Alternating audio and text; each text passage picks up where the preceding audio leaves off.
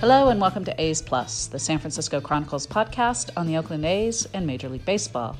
I'm your host, Chronicle A's beat writer Susan Slusser, and today our guest is A's pitcher Chris Bassitt, who will talk to us about his outlook for 2020, his thoughts on the team as a whole, and what he and the other A's pitchers have been hearing about Houston hitters for some time now. All of that coming up on A's Plus.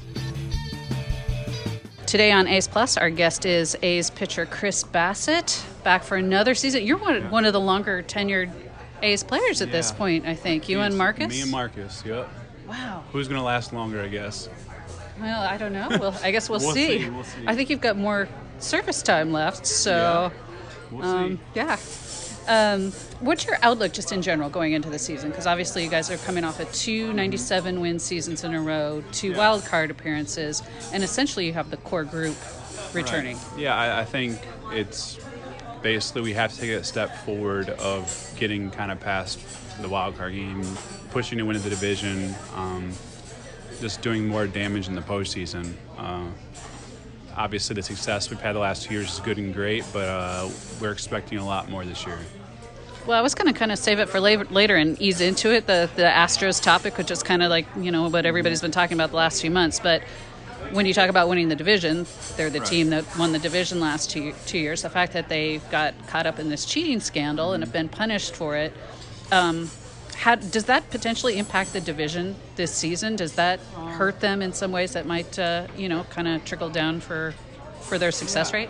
I really don't know. It's all going to kind of depend, I think, on their team chemistry and how they can really handle that. I think we can't really worry about that much, and we got to really take care of our own thing. If we're worrying about them, or if we're spending our energy on what their punishments are or what their outlook is, then I think we're doing ourselves like a disservice. So I think, we just got to really worry about ourselves. Obviously, Mike Fiers, your teammate, was kind of at the center of this as the one guy who spoke publicly about allegations. There were other people who spoke to the league, which I think kind of gets lost in this. He's the one guy who's put his face to it. What kind of was your reaction when you saw that, and what's sort of been the reaction to Mike with all of you guys, with all the teammates? I think we're all supportive of Mike, but I think, we've heard of players coming out and saying they were doing this, but we've heard for 3-4 years of organizations calling the Astros out and nothing happened. So I think it got to a point where someone had to step up, and it was just an unfortunate situation where I guess Mike was the guinea pig of this whole entire thing, and it sucks for Mike. I know he's dealt with a lot, so we're all just kind of trying to be there for him. As a pitcher, particularly, when you look at those allegations, and obviously you've been hearing them for a while, and I know a lot of guys had actually heard banging in previous years and things like that, how difficult just in general is something like that for a pitcher to deal with while you're actually on the mound and maybe having to deal with multiple signs and changes and, from, maybe even inning to inning, game to game, things like that? How tough is that? I think we had a lot of knowledge of what was going on for years, so I think just the headache of having to go through all that, play them multiple signs, no one's on base, multiple signs, constantly mixing up signs when no one's on base, and then we're getting instructed to kind of speed games up, and it's like it's dang near impossible to do that. I mean, we kind of laugh, but Edwin Jackson had like a 5-hour game or something versus the Astros, and 4:55, I think. Yeah, and that was kind of the reason why. It was like he knew what was going on. Everyone knew what was going on. He was like, I'm not going to get beat by this, and the whole thing's an unfortunate thing that should have never happened. So over the last few years, I do recall a lot of pitchers after some games saying, like, I don't know what's going on. And it wasn't just the Astros that I was hearing this with, but more often I was hearing guys saying, I think I might be tipping my pitches, but then I looked at the video and I'm not seeing what I'm doing. Right. How do you think this was more than the Astros? Was it maybe more prevalent? Like, how, just in general, that seems like a very frustrating thing for a pitcher, is if you think you're not getting the reactions you're expecting on pitches, and then you can't figure out why. Yeah. Who knows how many organizations were doing something similar to this. I'm just very glad that I was not put in that situation in Oakland. I know with Bomel and Emo and Bushy and those guys, we do stuff the right way here, and I am very blessed and very thankful that I was not put in that situation, because we've all kind of talked about if we got traded over and what we would have done personally, and it's hard to say. It really is. So like I said, I'm just extremely grateful to be here and not being in the middle of that. Right. And hopefully everything's been cleaned up. Technology continues to kind of take over every sport, but Right. baseball in particular, it seems like there's talk about now robo-umpires, which I think you guys are going to see this spring, Right. and some wearable technologies and things like that. So I'm sure there's always going to be some teams looking for an edge somehow and things like that. But I feel like maybe we should just move on and talk about actual real baseball, because you're in an interesting situation. You always seem to be in an interesting situation going into every spring, partly because you are so versatile, and you've made yourself more versatile, I think, with kind of more than anything your attitude, and your maturity. But this year, it looks like, unlike last year, that there are 5 pretty set starters, and that means you wind up maybe in a bullpen role, maybe a 6th starter, maybe doing the piggybacking thing, whatever. How do you see things? Honestly, I don't know, and I don't really want to think about what's going to happen, just because spring's going to handle itself, where it's going to all work itself out. But I'm just more so excited just to kind of be in the spot physically, so Bomel can be like, listen, it don't matter which route we go. I know I can trust him in any situation, and that's all I can really do there. When you look at the pitching staff as a whole, particularly the rotation, and then some of the other options, like you, Daniel Mengden, some of the guys from the minors, Dalton Jeffries in camp, and a few other guys. But what do you think, just in general, of kind of the group that you have at the talent level? Yeah, I think if you're not excited about our 5, 6, 7 starters that we have, then you're just not really in tune with what's going on, because I think our starting staff could push anyone's starting staff. So that part is very exciting, and then you obviously have a lot of pretty dang good bullpen arms. So our pitching should be a lot of fun to watch this year. Coming up after this short break, Chris Bassitt and I will continue our conversation. We'll discuss how the A's potentially not having a veteran catcher might impact the pitching staff, and more on his adjustment to any role in the bullpen.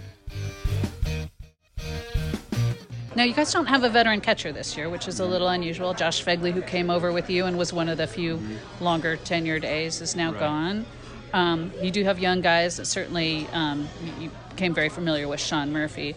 Is it a little tougher for a pitching staff when there isn't like a veteran guy? I know there's a possibility, of course, they could go out and sign somebody or make a trade for somebody, but right now, as we're talking, it's a very young catching corps. Yeah, I think Murph's skills will kind of outweigh a veteran just because of how good he is. As long as he stays healthy, he's obviously been messed up with some random injuries, but if he stays healthy, it don't matter what year and how much service time he has. He's one of the most special catchers in the big leagues. He can literally do anything. So I think just more so just getting on the same page as him for all of him and the whole entire staff, and just learning he likes this pitch is here, this pitch is there. Here's his strengths, weaknesses. That part will take some time, that's what spring's for. But even if you bring in a veteran, that's going to be the same exact thing. So I think Murph's skill set really kind of outweighs everything. How was your off season? What did you do? Anything different, unusual? Did you, like, personally and professionally? How were your workouts, and did you do anything also fun? I obviously have a new baby at home. Yeah, the new baby kind of controlled everything. Where it was working out and then going home and helping the baby, and that was my whole off season. Which that sounds nice. I loved it. I love being a dad, and it definitely put everything into perspective a whole heck of a lot more. So yeah, I mean, like I said, it's baseball and baby, and that's it. So, awesome. Yeah. And how are you feeling physically and ready to go? Are you off the mound yet? Yeah, I feel great. Extremely excited for this spring, just to see kind of how it goes, where it goes. Physically, I feel great. I feel ready. and obviously we'll see getting built up or what I'm getting built up to, and it's a fun. It's the game within the game kind of thing. Scott Emerson was telling me that last offseason, at one point you called him and said essentially, like, I'll pitch in any role. Like, just pitch me anytime. I just want to pitch. Right. I think, I mean, it's kind of public, but I mean, in the past, I fought this just because I knew going into pro ball, I could do either one. I could be a bullpen guy, I can be a starter, but in the past, I wanted to know which role I was. Well, then last year, just having conversations with Emo and Bomel and stuff like that, I guess I more recognized and understood, well, my value might be doing both in the same year or even the same month, same 2 weeks. So, kind of embracing that aspect of it, of not knowing if I'm a starter, reliever, whatever it may be. It's kind of taken a lot, I would say, pressure off me kind of thing, where it's just like, I don't really care what role I'm in as long as like they trust me. Like I'm the only thing I'm doing is I'm taking pride in not just being able to do both, but I want to do both at a very high level where they know, hey, he's starting today, but like he's going to give us a really good game. And then like out of the bullpen, they can bring me in any role, and they have the true confidence in me that I'm just not in the bullpen just sitting down there, that they can bring me in. So that's what I want, is the confidence where they can say, listen, we don't care what role he's in. We know he's going to do really good. It seems like baseball is starting to value, I mean, obviously the last few years, the utility player has taken on greater value, but it seems as if the versatile pitcher is now getting recognized a little bit more too. Do you kind of sense that they're, because it used to be starters, starters were sort of number one, closer number two in kind of terms of, I don't know, star power or whatever, and then sort of middle relief down at the bottom. But now it seems like a guy who can do anything.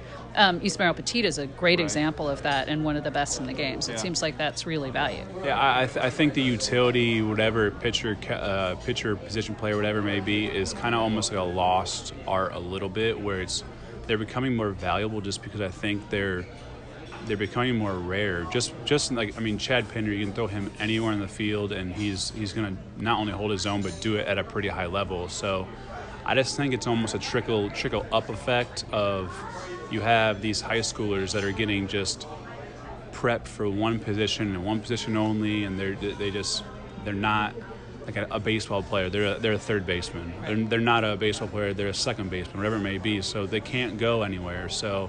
And then the same thing is they specialize them in college, and then like I said, they get to pro ball and they're like, no, I'm a left fielder, and that's it. Like, I can't go to right field. Like, it's a new world to me for some reason. Right. So I think the value of a utility guy is just becoming more and more rare, just because of, kind of like I said, the lower levels not developing like true athletes, so to speak.